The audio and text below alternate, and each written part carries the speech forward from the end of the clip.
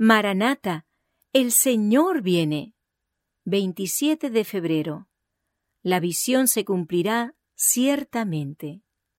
Aunque la visión tardará aún por un tiempo, mas se apresura hacia el fin y no mentirá.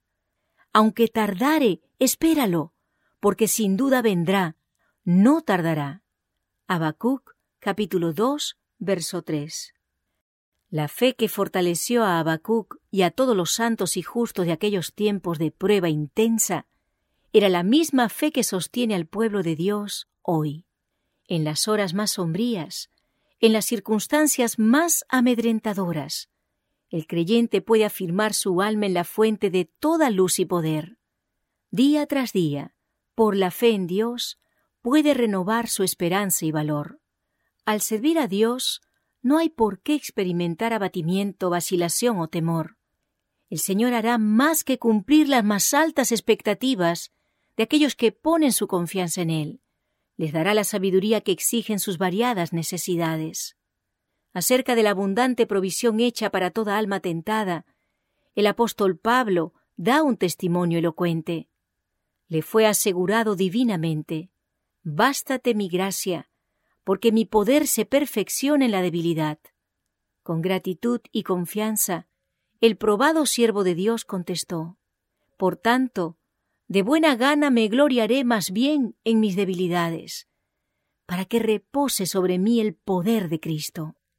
Por lo cual, por amor a Cristo, me gozo en las debilidades, en afrentas, en necesidades, en persecuciones, en angustias, porque cuando soy débil, entonces soy fuerte». Segunda de Corintios capítulo 12, versos 9 y 10.